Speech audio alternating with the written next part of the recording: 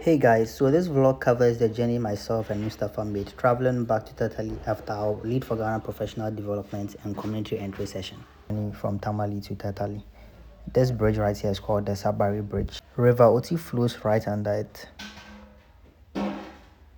And this is me with my postmate Mustafa. Yeah, I'll be talking about him. Maybe I'll even show him around the community in the coming weeks. So after we got to Tatali, we decided to go to the market to get some stuff to help us settle in. And this is the market. Fortunately, or should I say unfortunately for us, it was market day. So this is what the place looks like on a market day. Yep, I loved this red sun view. And this was Mustafa negotiating for stuff. We came to this footwear stand. Yeah, he said he wanted to get some slippers. We didn't get any around here, but I'm sure this guy hated us because we wasted a lot of his time. This was him negotiating some more.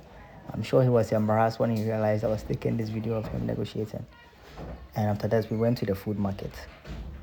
Oh yes, will you believe this tent is sold for 950 in my town, like in my city? But then here, the guy I bargained with said I can get it for 600 cedis. After a lot of roaming, like this was us in the night, we were heading back home.